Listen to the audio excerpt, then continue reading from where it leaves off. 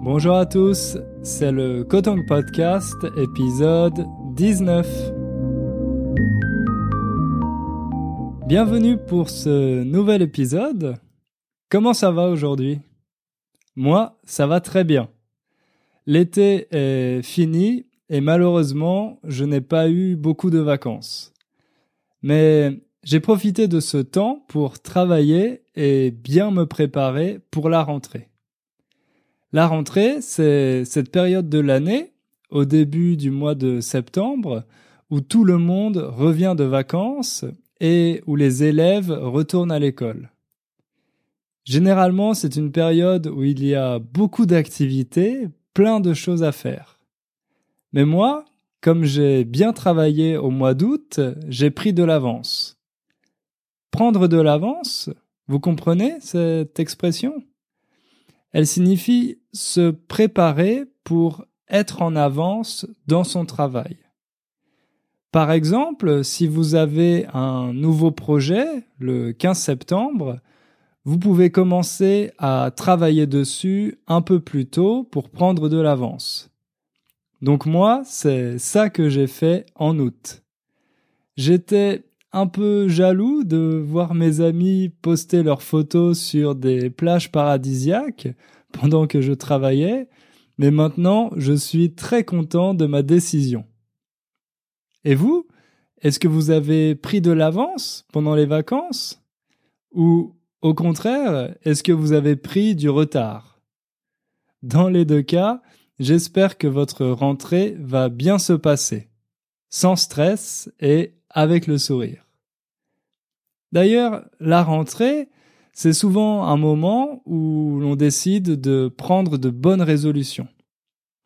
Prendre une bonne résolution, ça signifie prendre la décision de commencer quelque chose d'important, comme faire du sport, apprendre une nouvelle langue, ou alors d'arrêter quelque chose de mauvais, comme la cigarette ou les bonbons. J'en profite pour vous dire de bien faire attention à l'expression « prendre une décision ». Beaucoup de personnes, notamment nos amis anglophones, font l'erreur de dire « faire une décision ». Mais en français, on utilise le verbe « prendre » et pas « faire » quand on parle de décision. Alors, beaucoup de ces bonnes résolutions concernent notre santé. Autrement dit, notre bien-être physique et mental. Le bien-être, c'est tout simplement le fait de se sentir bien. Quand on est en bonne santé, on se sent bien. On n'est pas malade et on peut faire des efforts physiques. Virgile, le poète romain, a écrit que la plus grande richesse, c'est la santé. En septembre, on a envie de garder l'énergie qu'on a récupérée pendant les vacances.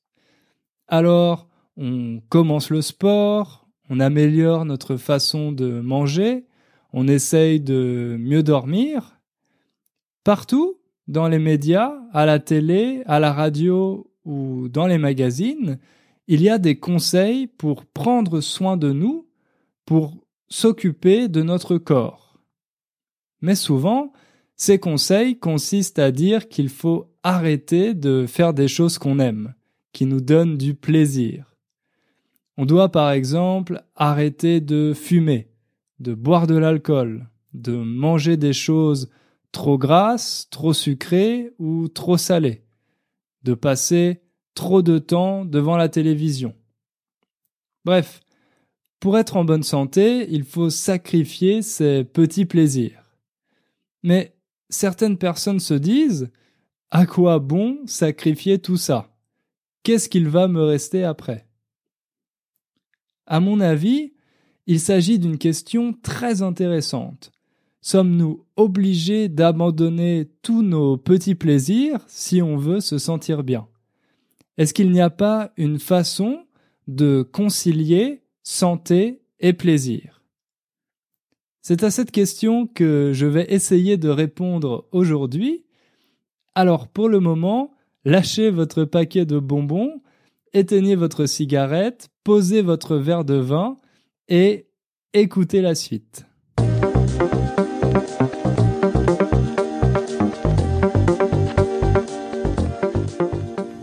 En France, il existe de nombreuses institutions pour aider les citoyens à être en bonne santé. Je ne parle pas des cabinets médicaux ni des hôpitaux, mais des institutions qui font des études pour savoir ce qui est bon pour la santé et ce qui ne l'est pas. Ces institutions publient très souvent leurs recommandations. Elles recommandent par exemple de ne pas boire plus de 10 verres d'alcool par semaine. Ça, c'est très difficile pour les Français, mais aussi de manger moins de sucre, moins de charcuterie, c'est la viande qui vient du porc, comme le jambon ou le saucisson, et plus de légumes. Il y a un proverbe qui dit « Il vaut mieux prévenir que guérir ». Autrement dit, il faut tout faire pour empêcher une maladie d'arriver. Ça s'appelle la prévention. Donc, pour prévenir ces maladies, on a l'impression qu'il faut absolument respecter toutes les consignes des institutions. Si on ne le fait pas, on risque d'attraper des maladies ou d'avoir un cancer. Toutes ces recommandations deviennent synonymes d'interdiction, de restriction. Autrement dit, des choses qu'il ne faut pas faire. Ne pas faire, c'est presque toujours une forme négative. Mais, à force d'entendre toutes ces interdictions, on peut penser que les messages deviennent contre-productifs. Contre-productif, ça veut dire que ça produit le résultat inverse, opposé de ce qu'on voulait. Pourquoi ces interdictions deviennent-elles contre-productives ? Eh bien parce que les gens en ont marre, ils en ont assez. Ils n'ont pas envie qu'on leur dise toute la journée ce qu'ils ne peuvent pas faire. C'est comme avec les enfants. Quand on leur interdit de faire quelque chose, forcément, ils ont encore plus envie de le faire. En plus, les campagnes de publicité pour nous informer de ces dangers sont toujours choquantes, comme les images sur les paquets de cigarettes. Je ne sais pas si c'est comme ça, là où vous habitez, mais dans beaucoup de pays européens, il y a des photos choquantes sur les paquets de cigarettes. Des photos de maladies, de tumeurs, de personnes mortes à cause du tabac. Et il n'y a pas seulement les campagnes institutionnelles, il y a aussi tous les conseils qui sont dans les médias. La santé est un business très rentable pour les médias car les gens s'intéressent de plus en plus à ce sujet. Ils veulent rester en bonne santé le plus longtemps possible comme une sorte de jeunesse éternelle. Donc, chaque jour ou presque, il y a un nouveau conseil santé. Il faut éviter de manger cet aliment ou celui-là, rester à distance de toute onde radioélectrique, ne pas réutiliser une bouteille en plastique pour boire, etc. En plus, les experts qui donnent ces conseils ne sont pas toujours fiables. On ne peut pas toujours leur faire confiance. Il y a aussi des célébrités qui disent ce qu'elles font pour rester en forme et les gens appliquent leurs conseils comme une recette magique.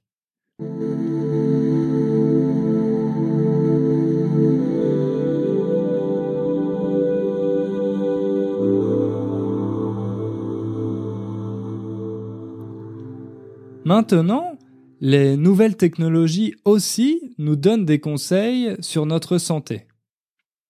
Avec les smartphones, on peut par exemple compter le nombre de pas que l'on fait chaque jour en marchant. On entend parfois qu'il faut faire 10 000 pas par jour pour être assez actif. Mais les recommandations peuvent changer d'une application à l'autre. 8 000 pas, 12 000 pas, 20 000 pas, ou alors 20 minutes de marche par jour, des fois 30 minutes, c'est difficile de s'y retrouver. On ne sait plus vraiment qui croire.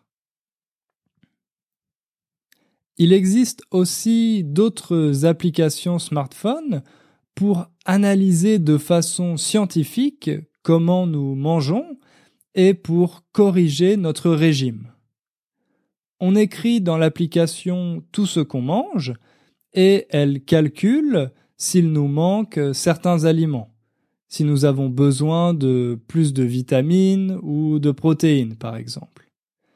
Mais ça ne concerne pas seulement la nourriture. Vous pouvez trouver des applications pour améliorer votre sommeil, c'est-à-dire votre façon de dormir, comment faire du sport, etc. Il y a même des entreprises qui sont en train de créer des applications pour faire des diagnostics médicaux. L'application vous pose des questions pour connaître vos symptômes et ensuite elle vous dit quelle maladie ou quel problème vous avez. Encore une fois, les recommandations peuvent être très différentes selon l'application qu'on utilise. Il faut faire attention puisqu'on ne sait pas toujours qui est derrière cette application, qui sont les experts qui ont travaillé dessus. Mais on peut imaginer que dans quelques années, nos smartphones pourront contrôler tout ce qui nous concerne, tout ce qui concerne notre santé et nous donner des conseils en permanence pour rester en forme. Cependant, à force d'entendre ou de lire toutes ces interdictions et ces recommandations, on peut finir par se sentir oppressé. Tout ce que nous faisons est contrôlé. Il existe un modèle pour être en bonne santé et tout le monde devrait le suivre. Sinon, on est considéré comme un individu déviant, quelqu'un qui ne respecte pas les règles sociales. C'est un peu comme si on vivait dans une dictature, la dictature du bien-être. Et là aussi, ça peut être contre-productif. Quand on vit dans une dictature, on pense en permanence à toutes les choses qui sont interdites. Souvent, ces interdictions concernent des choses qu'on aime faire, comme manger des gâteaux ou boire de l'alcool. Au final, toutes ces interdictions créent de la frustration. Or, le stress et la frustration sont nocifs. Nocif, ça signifie mauvais pour la santé. Donc, cette dictature du bien-être obtient les effets inverses de ce qu'elle souhaite. À votre avis, est-ce qu'on ne pourrait pas plutôt imaginer une autre façon de rester en bonne santé? Une façon plus positive de voir les choses. C'est ce qu'on va voir dans la deuxième partie de ce podcast.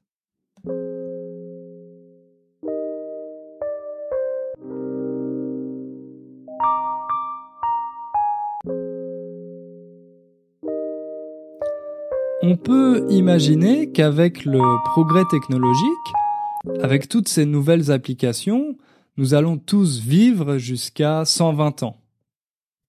Comme les connaissances scientifiques progressent, nous allons adapter nos comportements pour être en meilleure santé. Si nous sommes rationnels, nous n'allons pas faire de choses qui sont mauvaises pour la santé. Et si on décide de faire quand même ces choses-là, comme fumer ou boire de l'alcool, alors ça signifie que nous ne sommes pas assez forts psychologiquement ou que nous sommes victimes du milieu où nous vivons. Si tout le monde fume dans notre famille, par exemple. En réalité, nous ne sommes pas, du moins pas entièrement, des êtres rationnels. Nous faisons souvent des choses en sachant qu'elles ne sont pas bonnes pour nous. On peut continuer de fumer même quand on connaît le risque de cancer, parce que fumer nous donne du plaisir. On peut boire de l'alcool parce que ça nous permet de passer un bon moment entre amis, même si on se sentira mal le jour d'après. D'ailleurs, est-ce que vous savez comment s'appelle l'état dans lequel on est le lendemain d'une soirée alcoolisée? Vous savez, quand on a mal à la tête et qu'on n'a pas du tout d'énergie. Ça s'appelle la gueule de bois. Si vous faites la fête avec des amis francophones et que vous buvez trop d'alcool, le jour d'après, vous pouvez leur dire « j'ai la gueule de bois ». Bref, pardon pour la digression. Ce que j'essaye de vous montrer, c'est qu'on veut croire que l'homme est rationnel, mais que chaque jour, nous avons la preuve du contraire.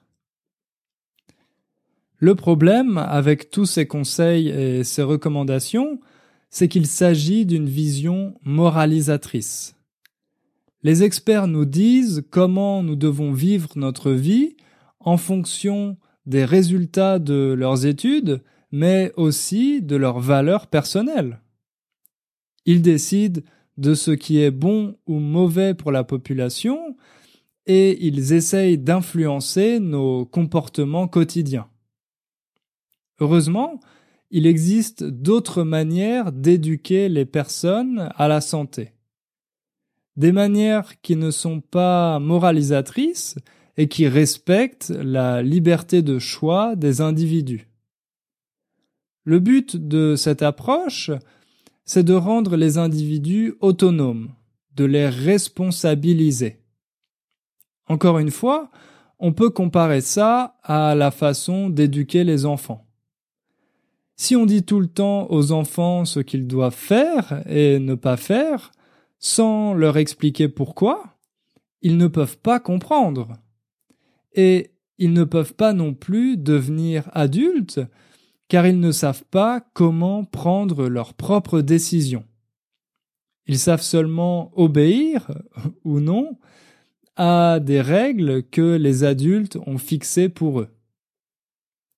Vous pouvez me répondre que ces conseils pour être en bonne santé ne sont pas des règles.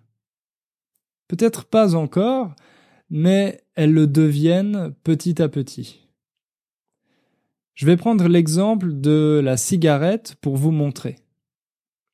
Après la Seconde Guerre mondiale, la consommation de cigarettes a explosé en France. Autrement dit, les Français ont commencé à beaucoup fumer. Au début, ça concernait surtout les hommes, mais progressivement, les femmes s'y sont mises aussi. Mais à partir des années 70, le gouvernement français a adopté plusieurs lois pour limiter les publicités et interdire de fumer dans certains lieux, comme les hôpitaux. Ensuite, on a interdit de fumer dans les transports, les trains, les avions, et un peu plus tard, en 2008, dans les lieux publics, comme les cafés et les restaurants, sauf dans les espaces réservés qu'on appelle des fumoirs. En parallèle, les taxes sur les paquets de cigarettes ont beaucoup augmenté pour décourager les fumeurs. En ce moment, le gouvernement envisage de passer le prix du paquet à 10 €, soit 2 fois plus cher qu'il y a 10 ans. Personnellement, ça ne me dérange pas, ça ne me pose aucun problème. Comme les fumeurs ont statistiquement plus de chances d'avoir un cancer, je trouve ça normal qu'ils payent plus, car ils profiteront des services des hôpitaux qui sont financés par l'argent public. En plus, je ne fume pas, donc c'est plus agréable quand il n'y a pas d'odeur de cigarette autour de moi. Mais d'un autre côté, vous voyez que ce qui était au départ un conseil, il ne faut pas fumer car c'est mauvais pour la santé, devient de facto une règle car c'est de plus en plus difficile de fumer. Et j'ai lu récemment une étude qui montre que la consommation de cigarettes est très inégalitaire parce que maintenant, ce sont surtout les personnes de milieux défavorisés, les personnes pauvres, qui fument. Ça veut dire que la prévention ne marche pas dans ces milieux. Peut-être parce que les personnes ne sont pas bien informées. Fumer peut même devenir une source de honte, comme l'obésité. Avant, fumer c'était cool. Maintenant, certaines personnes considèrent que si vous fumez, c'est parce que vous n'avez pas de volonté, parce que vous êtes faible. La cigarette devient une sorte de marqueur social. On peut se demander si ces politiques sont vraiment efficaces. Les ventes de cigarettes en France ont diminué de 20% en 10 ans. Donc, on peut penser que ça marche. Mais peut-être qu'il y aurait d'autres façons encore meilleures de lutter contre le tabagisme.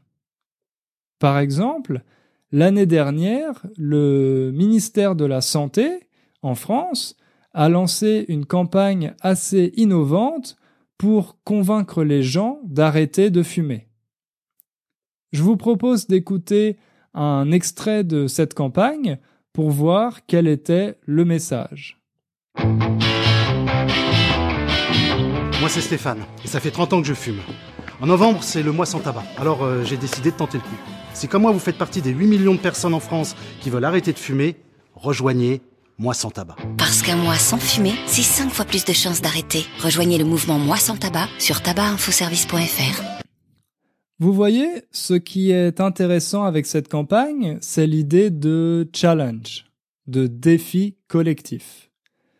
Au lieu d'arrêter de fumer tout seul, tout le monde arrête en même temps, le 1er novembre.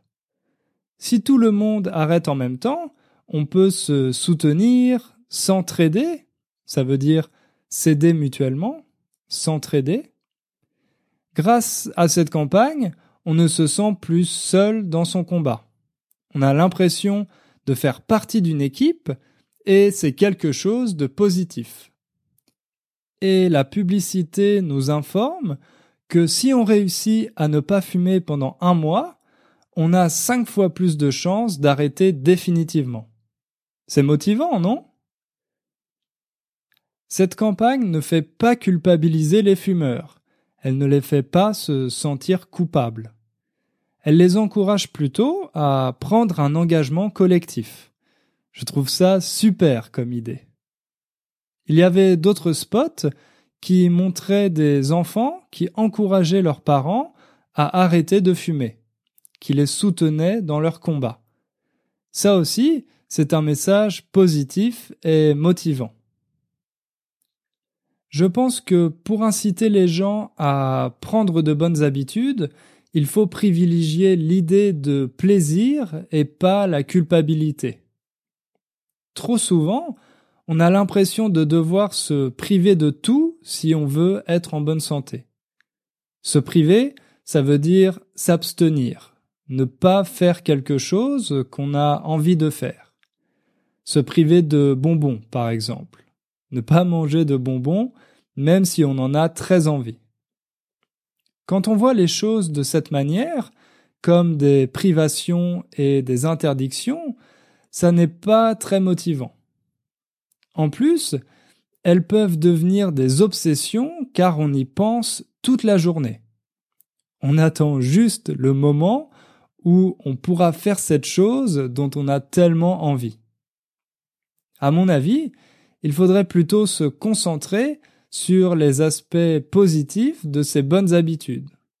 Par exemple, se fixer des objectifs, mesurer ses progrès et se récompenser quand on les atteint, quand on réussit. Pensez à toutes ces bonnes choses que cette nouvelle habitude va nous apporter, et pas à ce qu'on sacrifie. Le débat sur la santé doit aussi devenir public.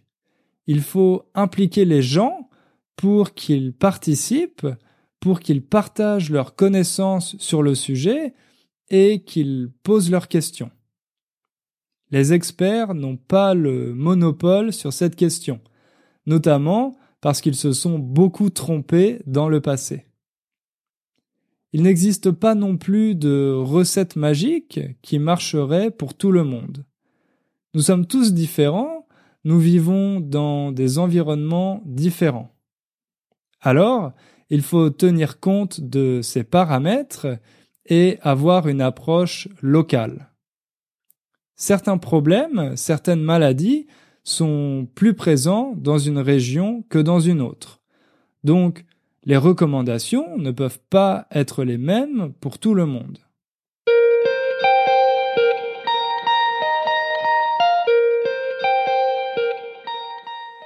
Et puis, peut-être que le plaisir permet d'être en bonne santé. Il y a beaucoup d'exemples de personnes qui n'avaient pas un style de vie très sain, mais qui ont pourtant vécu très longtemps. Vous savez peut-être que la personne qui a vécu le plus longtemps était une Française qui s'appelait Jeanne Calment. Jeanne Calment est morte en 1997 à l'âge de 122 ans. 122 ans.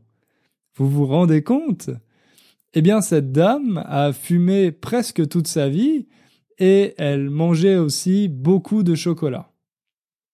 Bien sûr, je ne suis pas en train de vous dire qu'il faut fumer et manger du chocolat pour vivre longtemps.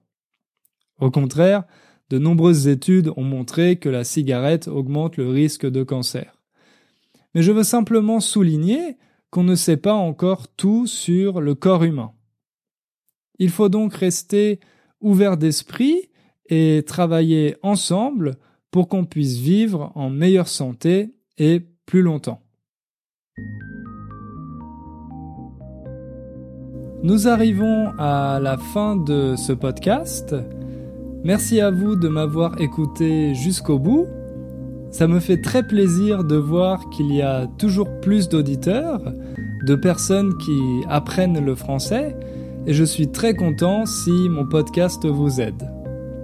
Si vous voulez m'aider, vous pouvez laisser un commentaire sur iTunes ou sur l'application de podcast que vous utilisez. Ça me fera encore plus plaisir. La semaine prochaine, ça sera le 20e épisode et je vous ai préparé une petite surprise. Alors, soyez au rendez-vous. À bientôt!